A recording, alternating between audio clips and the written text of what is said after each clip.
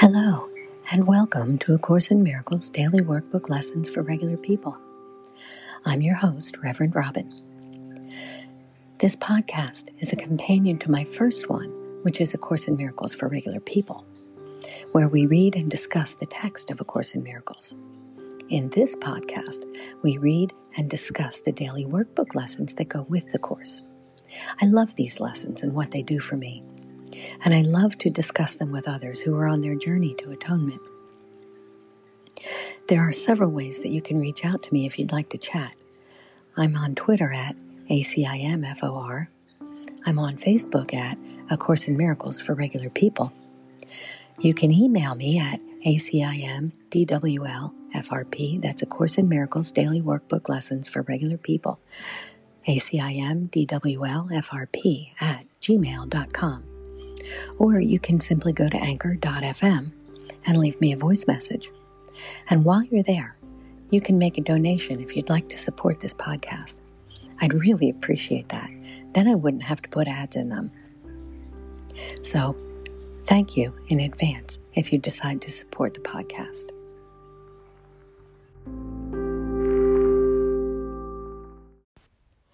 Good morning. Today is Lesson 129. Beyond this world, there is a world I want. Beyond this world, there is a world I want. This is a thought that follows from the one we practiced yesterday. You cannot stop with the idea that the world is worthless, for unless you see that there is something else to hope for, you will only be depressed. Our emphasis is not on giving up the world, but on exchanging it for what is far more satisfying, filled with joy and capable of offering you peace.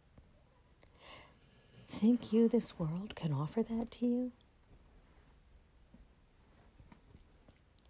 It might be worth a little time to think once more about the value of this world. Perhaps you will concede that there is no loss in letting go of all thought of value here. The world you see is merciless indeed, unstable, cruel, unconcerned with you, quick to avenge and pitiless with hate. It gives but to rescind and take away all things that you have cherished for a while. No lasting love is found, for none is here. This is the world of time, where all things end. Is it a loss to find a world instead where losing is impossible, where love endures forever, and hate cannot exist and vengeance has no meaning?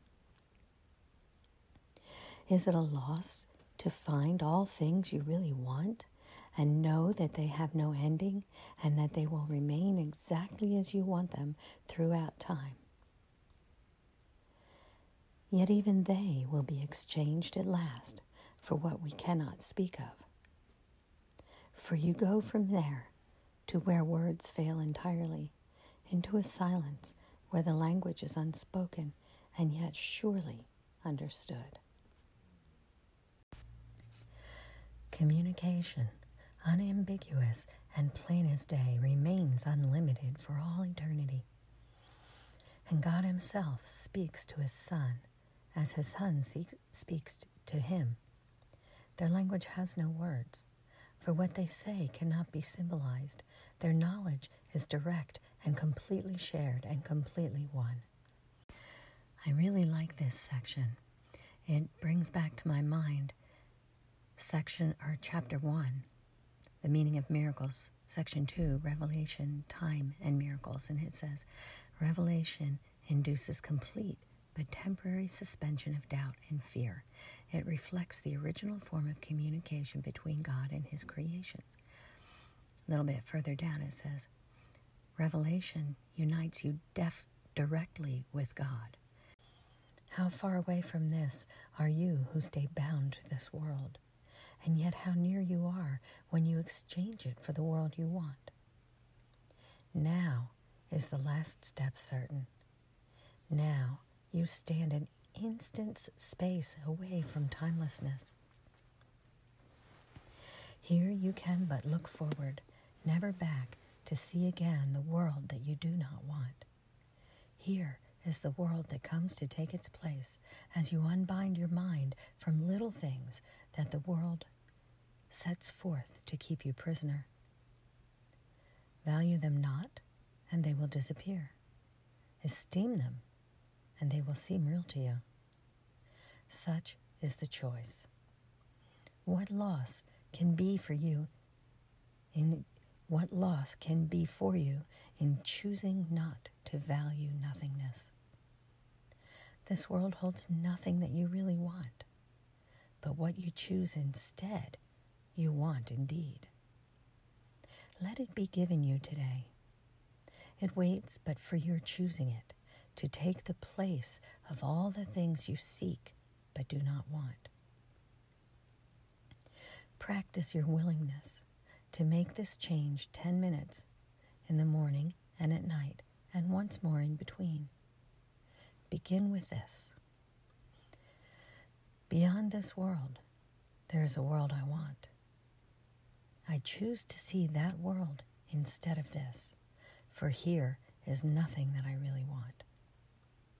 Then close your eyes upon the world you see, and in the silent darkness, watch the lights that are not of this world light one by one, until where one begins, another ends, and loses all meaning as they blend into one.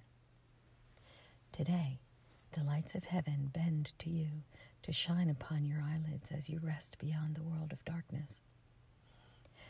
Here is light that your eyes cannot behold, and yet your mind can see it plainly and can understand. A day of grace is given you today, and we give thanks. This day we realize that what you feared to lose was only loss. Now do we understand that there is no loss, for we have seen its opposite at last, and we are grateful that the choice is made. Remember your decision hourly, and take a moment to confirm your choice by laying by whatever thoughts you have, and dwelling briefly upon this.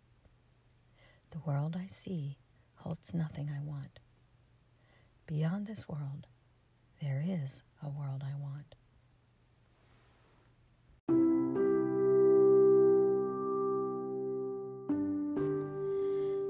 Beyond this world, there is a world I want. I choose to see that world instead of this, for here is nothing that I really want. The world I see holds nothing I want. Beyond this world, there is a world that I do want.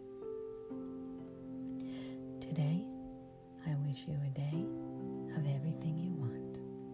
Many blessings. Namaste.